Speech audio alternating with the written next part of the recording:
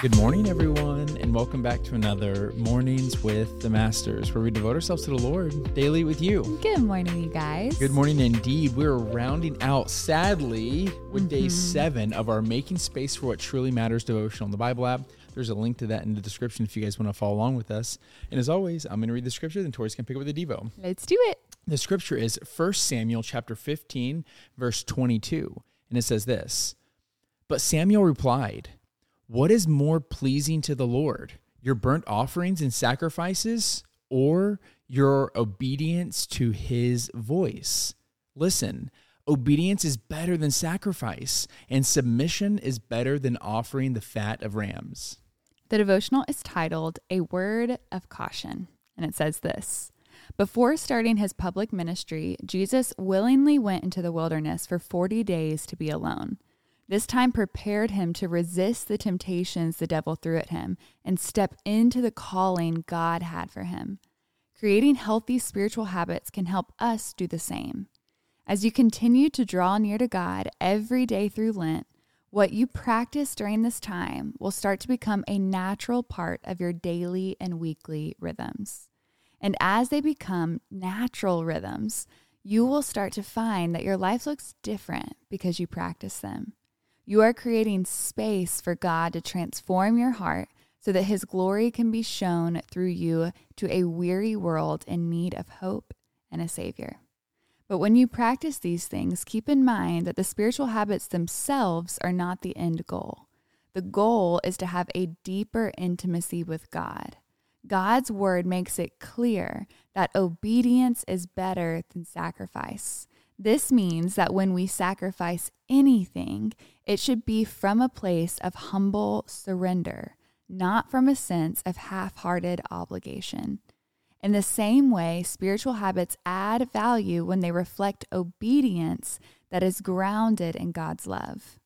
So as you prepare for Resurrection Sunday, remind yourself that God doesn't expect you to grow spiritually on your own.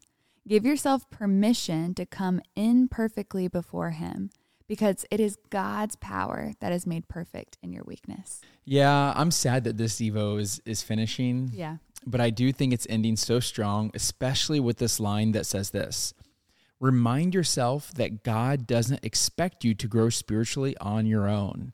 And man, that is so powerful. I love how there's so many scriptures that are saying things like, hey, don't be afraid. Like, I'm here with you, right?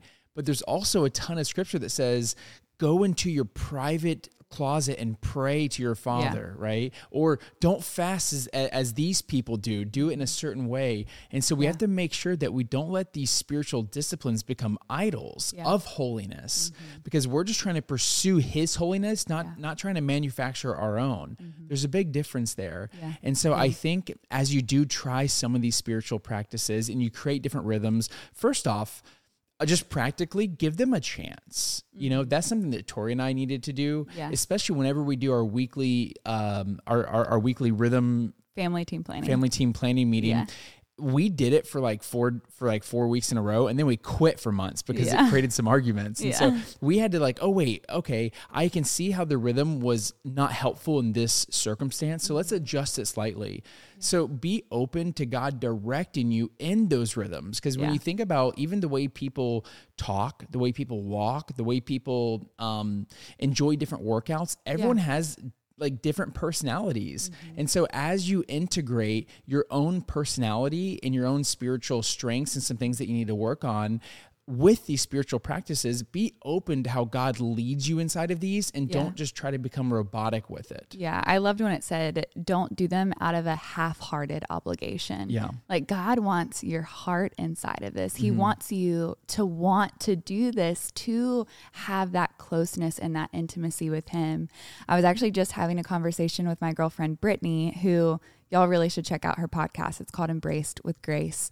But we were talking about what our devotion time with the Lord looks like as moms. And it looks different than when it did when we were single and just getting married, when we could sit down for 30 minutes to 2 hours and have all of our journals out and all of the devotions out and our Bible open and just soak in God's presence for as long as we wanted. It looks different. But there was also a season where both of us started feeling kind of guilty that we didn't have that same type of atmosphere with Devotion, God and yeah. devotion every day. And Brittany, she had this realization, it helped me have my own. That is God making me feel guilty for that? Or am I making myself feel guilty for that? Because right now I'm living inside the answered prayers that I was praying for those hours. Like I was praying for my husband who I'm now married to. I was praying for this sweet baby. And I feel like God is not trying to guilt me into this perfect atmosphere of devotion every single day. He's saying, I want you to steward the gifts that I've given you, because these right here are your answered prayers. And as you steward them and as you invite me into every moment, right, Bubba? That is your worship too. And so I just want to make sure that none of these practices you are doing half-heartedly or out of obligation, but truly doing them in a way that pulls you into the presence of God. Yeah, I'm just going to piggyback off you right there and just remind everybody that God will not turn your blessings into burdens. Yeah. We do that. Okay. So anytime you're feeling a blessing become a burden, that's time to reevaluate some things and check our own heart and get right with the Lord. But when it comes to even what Tori's just saying, that it's a blessing that now she's walking in these answered promises and these answered prayers rather. And we need to not let them become a burden. And so again, integrating these spiritual practices in your life is so important, but remember, it's integrating them in your life and the way that you operate. And so it really requires some like finesse. Imagine, I know we're going to wrap this thing up, but I just can't help but mention this.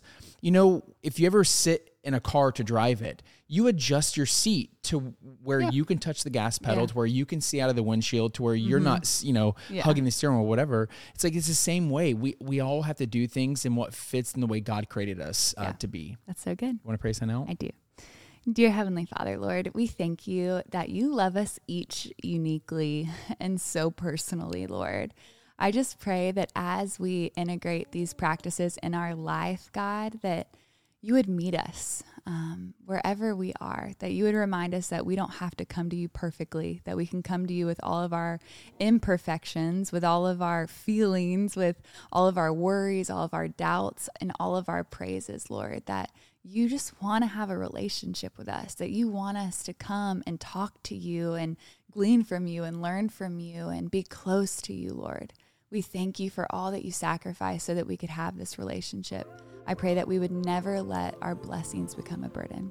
We pray these things in Jesus' name. Amen. Amen, God. Amen, God. Amen, y'all. Now it's that perfect time to break out the worship music, break out the journal, and continue pressing to the Lord. Yes, and y'all don't forget that you are God's masterpiece. And don't forget that we love you.